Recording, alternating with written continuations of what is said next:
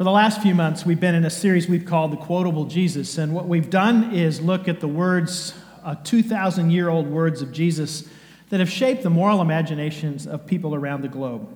From the golden rule to loving our enemies to reminding us not to worry, his words have provided clarity, healing, and hope to millions, and that's why Jesus is the most quoted figure in history. Along the way, we've looked at 15 of the most memorable sayings of Jesus, and today we're ending with the final words that he said just before he ascended into heaven. This is the only quote that we're going to look at that is not in one of the first of the four biographies of Jesus we have in the New Testament.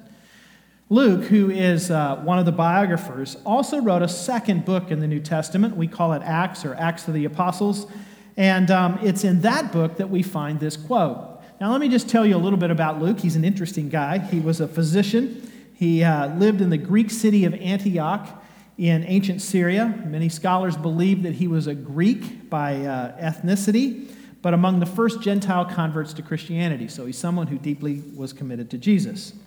He was not only a physician, but he was also an historian. And about 30 or so years after Jesus had ascended into heaven, the early eyewitnesses began to die off, and so these biographies that we have in the New Testament were written down. At that point, no one could talk to somebody who'd actually seen him, or at least very few of them, and so these biographies began to be written. Luke is one of those, but he didn't stop there, because a few years later, he wrote a second book, this time a history of the early Christian church, and we're really indebted to him, because otherwise we wouldn't know a lot about that period of time. Here's the way he began that book, just so you get a full flavor for his objective and his purpose. He said, in my former book, that's the biography of Jesus that we call Luke, he said, in my former book, Theophilus, I wrote about all that Jesus began to do and teach until the day he was taken up into heaven. Then he says this, verse 3, after his suffering, that's after Jesus' death, he presented himself to them and gave them many convincing proofs that he was alive. He appeared to them over a period of 40 days and spoke about the kingdom of God. Now, there's something important I don't want us to overlook, and that is what he said. He said he gave many convincing proofs that he was alive. What Luke is saying here is that Jesus provided his followers with what they needed to understand that he was really alive. Now, you may have heard, and we said this, I think, on Easter Sunday, that there are some who say, well, Jesus' disciples, this was a little bit of wishful thinking. They just hoped that maybe Jesus was alive. Maybe they hallucinated. Maybe they had these visions that were kind of like a ghost. But that's not what the earliest disciples believed, because Jesus convinced them that he was really alive.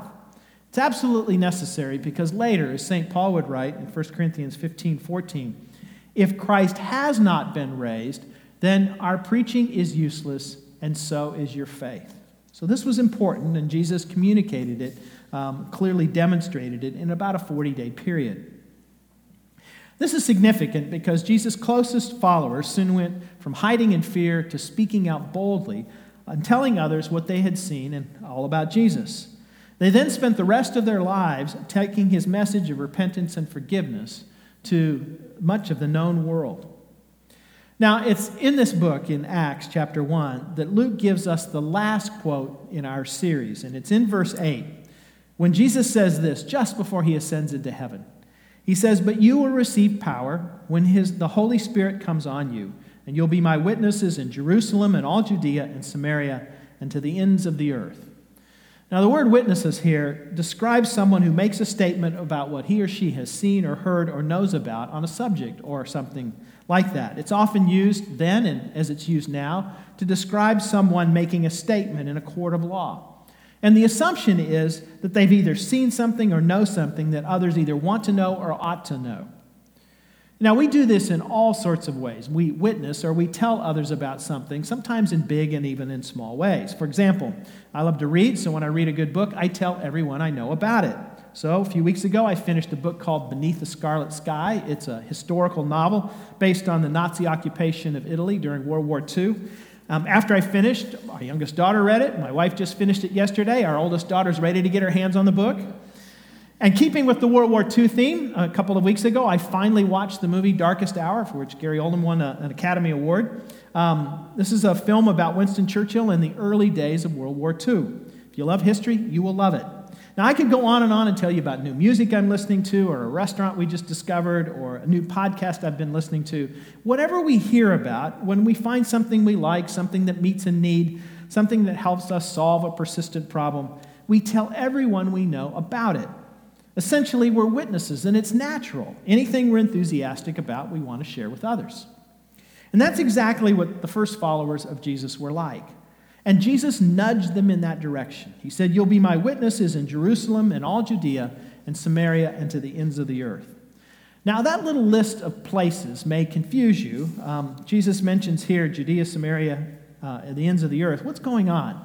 Well, literally, what he's doing is calling to mind a map of the known world, the ancient world. And he's starting with the city that they're in, that's Jerusalem. Then he's pointing out the area, the surrounding area, the region that they live in. You might call it like a state. That's called Judea. And then another area a little bit further away. That's called Samaria. That's the place where what Jews considered kind of half-Jews or outcast Jews lived. And then everywhere else. And what he's talking about is concentric circles of how this spreads. Now, let me just give you another way to think about what Jesus is getting at. Some of you have read Stephen Covey's book, 7 Habits of Highly Effective People.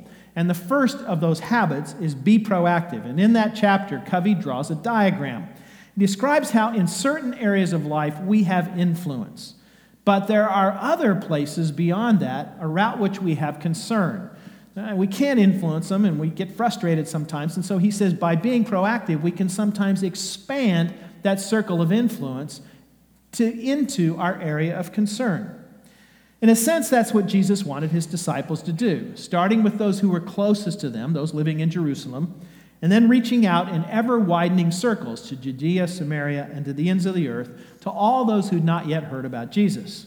Now, we have our own way of talking about that here at City Church. We say that our goal is to reach others with God's love here, near, and far. In other words, we want to start with those who are nearest to us and go from there. That's why when we introduced our Forecast Vision a year ago, we talked about one of the values was inviting others into a relationship with Jesus. And we also talked about serving others sacrificially in word and deed. So doing that here, near, and far in ever-expanding circles of influence. Now, what I've just said about this whole idea of witnesses may make some of you anxious, either because you're a Christ follower who doesn't feel comfortable pushing your faith on others, or because you're someone who wouldn't call yourself a Christian. You may be exploring Christian faith, but you're not really comfortable about somebody else pushing their faith on you either. And it can make you anxious. And I'm with you. I don't like the idea of people pushing things on others, and I don't like to push things on people as well. And maybe in the past you've run into somebody like that and you were offended. And I get it. It can feel really transactional. Like one of those state fair types trying to sell you a knife or a juicer or a magic mop. You don't really want that to happen. Now, if along the way you've had an experience like that, I'm sorry, because that's not the way that Jesus wanted his witnesses to tell others about him. Yes, he wanted people to tell others about the good news of him. But he also wanted them to do it boldly, but he also wanted them to do it respectfully. Peter is the first of Jesus' disciples to give a public sermon, and it was a dramatic experience. 3,000 people decided to follow Jesus with that first sermon in Jerusalem. But years later, Peter wrote about being a witness this way in 1 Peter 3:15. He said, "Always be prepared to give an answer to everyone who asks you to give the reason for the hope that you have, but do this with gentleness and respect." So he's saying, be prepared with an explanation of what it is you believe, but make sure you do so with gentleness and respect. And that's not to say that Peter and the others were passive. They believed that faith is the central organizing principle of life. They believed that we all need answers to life's fundamental questions about everything from who God is to the meaning and purpose of life. They believed, and they sincerely believed, that in Jesus they'd found truth. They believed it would be unloving not to share that with others, but they knew how to do it respectfully. An acquaintance of mine once shared an idea, kind of a metaphor that I've found helpful over the years. We shouldn't, as some have suggested, at least in the past, be what he called sales reps for Jesus. This is people who try to close the deal as quickly as possible by delivering a canned speech to people they barely know. It's uncomfortable, it's ineffective, and frankly, unbiblical. So instead, he said, we ought to be travel guides. walking alongside others and asking questions, listening, and waiting for the Holy Spirit to provide an opportunity to share what it is that we know about Jesus. That approach is both comfortable and effective. Now, let me just say, I worried about this in the first service, so I'm going to worry about it here too, that some of you are in sales and you're feeling like I've just dissed you.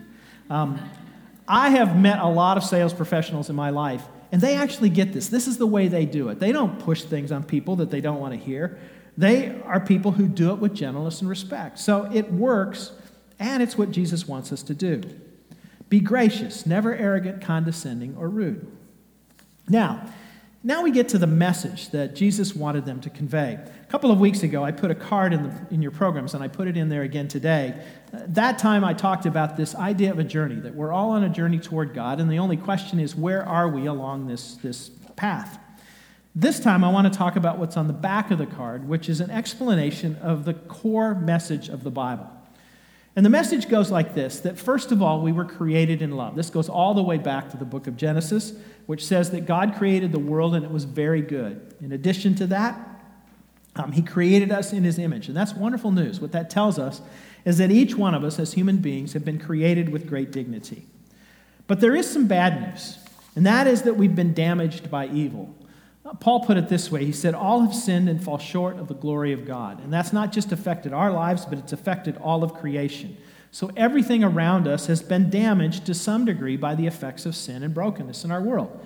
And if you don't believe me, just read the newspaper, watch the news, or more importantly, look at our own hearts and see the places where we're rebellious as well.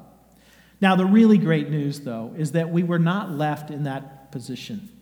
God did not abandon us. In fact, we've been rescued by God. Paul tells us that God demonstrates his own love for us in this, and that while we were still sinners, Christ died for us. Jesus lived the life that we should have lived, but couldn't. He died the death that we deserved and rose again to give us new life. Now, the final chapter in this is that we've been restored for good. In other words, God has done more than rescue us, but he wants us to help fix what's broken. And I'm going to come back to that in just a moment. But the question for each of us with this message that Jesus brought is, what are we going to do with it? And what the Bible tells us is that we each have a choice to make. God's reached out to us in love, but he's also given us freedom.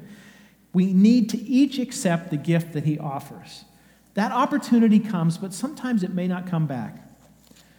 This is a decision that should not be made lightly. So let me just tell you that even right now, if you have questions, if you're not sure about all of this, seek answers. Engage one of us, talk to one of us, or do it wherever you can, but don't procrastinate. It may well be, though, that you also have enough answers. God may have been getting your attention for a long time. So don't put him off. Skepticism that doesn't honestly seek answers is really just laziness. That's why if you've not yet said yes to Jesus, but sense that you're ready, go ahead and respond. Paul says if you confess with your mouth that Jesus is Lord and believe in your heart that God raised him from the dead, you will be saved. In this way, what we do is receive the invitation that Jesus has offered to each one of us and experience God's amazing grace. Now, all of that raises a question that taps into a debate that has been around really since probably the beginning when Jesus was even alive. And that is, it's a question that surfaces from time to time about whether or not we ought to be focused on faith or actions or both. Let me just say here, first of all, that some try to reduce Jesus' message exclusively to words. That all you need to do, they say, is verbally tell others the good news of salvation. Now, that step of faith is essential to what it is to be a Christian. We need to personally, individually respond to Jesus and say yes to him. But it's also true that we need to live that out. That's why when I summarized the good news a moment ago, I said that we are also restored for good. In other words, faith that isn't lived out is not true faith.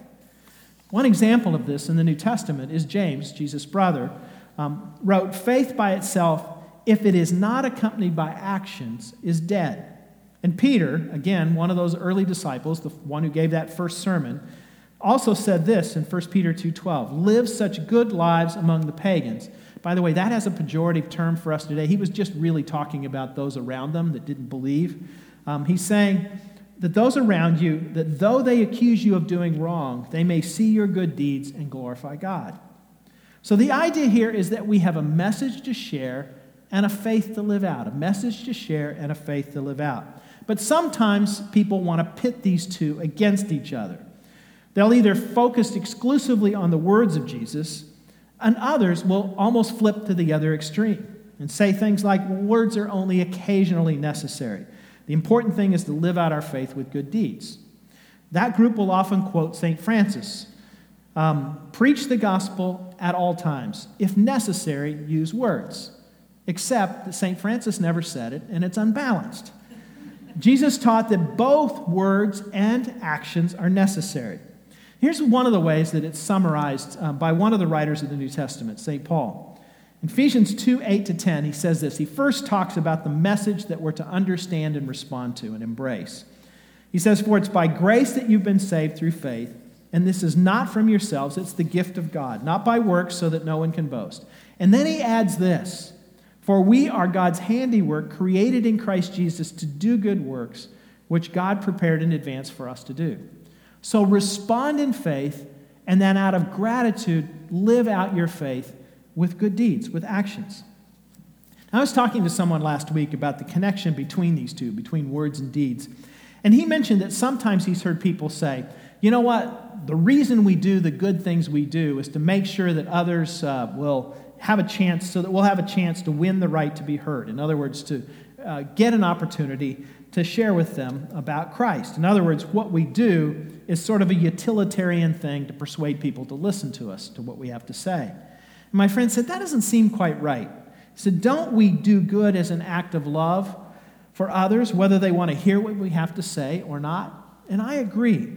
The good we do in loving our neighbors, seeing our communities flourish, may possibly give us the opportunity to share God's love with others. But even if it doesn't, we're to do that good anyway. The question then comes sort of, which comes first, the chicken or the egg? And it's really both. We share about Jesus with our words, and we love others in the name of Jesus with our actions. As I said a couple of weeks ago, we at City Church here we really believe that everyone who's far from God would be better off if they had Jesus at the center of their lives. We're committed to extending the invitation that Jesus offers to us, to others. We believe that all who have a relationship with Jesus will find peace and meaning and purpose. They'll have guidance and strength to face difficulties and hope for eternity that they do not currently have. And to do this, they simply need to put their faith and trust in Jesus. Now, I also know that many, maybe some of you, have not heard that message. Maybe you've been turned off by others who've tried to push Jesus on you. Or maybe you've heard people who've mixed the message of Jesus up with, say, materialism or politics or judgmental attitudes. Now, if that describes some of you, it's not Jesus you really have a problem with. It's some of his followers. And I'm sorry. Sorry that you've experienced something that Jesus would never endorse. The only way you and others may hear what Jesus has to say is that if his followers serve others sacrificially, doing ordinary things with great love, living generously in a world by giving of time and skills and money so that the world around us can flourish. What Jesus did when he lived here on earth was preach the good news in word and deed. He told us to love God and love our neighbors. And by the way, he defined neighbors so broadly that it included even our enemies. He described a kingdom of righteousness, just so you know that Jesus isn't soft on sin, and also of justice, so that you know he cares deeply about the little and the least and the lost. And he told us to work and pray that his will might be done here on earth as it is in heaven. So we need to tell others about Jesus, and we need to start NGOs. What I want to do today, though, is finish with two stories. One that illustrates one aspect of witness, the witness of word, and the other, that of deed. The first is a story I stumbled across late last year. Our oldest daughter was thinking about joining the Peace Corps, so my radar was up about stories about young adults who had done that. So I read this story about Peter. Peter joined the Peace Corps just after graduating from NYU. He did so in part because he felt, he said, destined for heroism. He ended up in Paraguay with a mission of teaching beekeeping to subsistence farmers. The only problem was the subsistence farmers didn't really have much interest in beekeeping, except for one guy named Felix.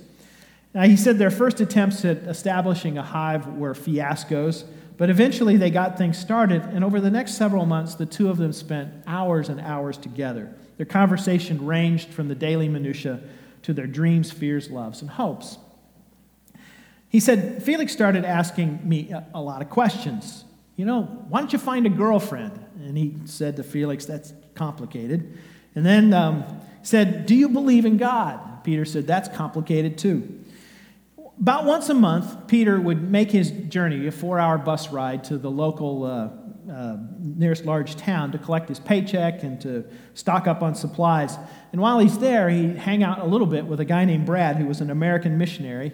He said Brad had a storehouse of American food, so while he wasn't crazy about all the religious talk that Brad had, he liked Frosted Flakes and peanut butter, so he hung out with him. One of his trips for supplies, Peter picked up a book that Brad had, and he was bored. There was no television in his hotel room, so he read the book that night, and he started, and he actually finished it all in one sitting. And it was an author who talked about God in a way that Peter had never heard before. Rather than a distant, authoritative figure, the author said that the God of the Bible is a person, and you can have a relationship with him. He'd never heard the idea before, and in the weeks that followed, he couldn't quite get it out of his head. He started reading the Bible, and he read it from beginning to end. And he kept talking to his friend Felix. The two men were similar in age, although Felix had 4 children and Peter was a single guy. But as they started in conversation, Peter shared with Felix what he was learning and experiencing. And Felix asked Peter if he'd ever prayed. Peter said no. And then Felix began to tell Peter how he prayed. He said, I just talk to God the same way I talk to anyone else. And sometimes he talks back. Now that freaked Peter out, but he also recognized this deep hunger and longing that he had for a relationship with God. It was around that time that he suddenly realized, I think I'm a Christian, almost without knowing it. Now that's just one example of the way that the message of Jesus is shared, verbally, with words, to those here, near, and far. Sometimes the way that it happens, though, is through living it out in some tangible way, an act of love done in the name of Jesus. About 10 years ago, I was reading another story, this time in a newspaper. This was back when I actually took a newspaper rather than read it on my phone. And the reporter that was writing it had been traveling and reporting from the country of Mozambique. And while he was there, he had visited a small town that had been built, a village actually, that had been built on the edge of a garbage dump in the capital city of Mozambique. One day while he was there, he came across a 17-year-old named Sonia who was pregnant. She was just about 9 months pregnant, about to give birth to her first child. And he didn't happen to be in the village the day that she went into labor, but after 4 days of hard labor, she was about to become a statistic, one more mother to die in childbirth. Except that about the time she was at that crisis point, a 23-year-old American missionary named Katrine happened to drop by, and when she saw Sonia, she immediately engaged a taxi, she rushed her to the hospital, and she paid the $4 it took for her to have a cesarean. She saved both mother and baby. Sonia, the new mom, as the reporter said, didn't attend church, but Katrine didn't care. She believed it was the right thing to do. Plus, the reporter speculated that she probably told Sonia about Jesus later. At the end of the article, the reporter was just about to head back to the airport to get on a plane to come back to the United States, but he made one more visit to that village, and he looked for Sonia. And what he saw was a smiling new mom cradling a lovely baby girl, not surprisingly named Katrine. In word and deed, we're to seek to live out the last thing that Jesus said during his time here on earth. But you will receive power when the Holy Spirit comes on you, and you will be my witnesses in Jerusalem, in all Judea and Samaria, and to the ends of the earth. Let's pray.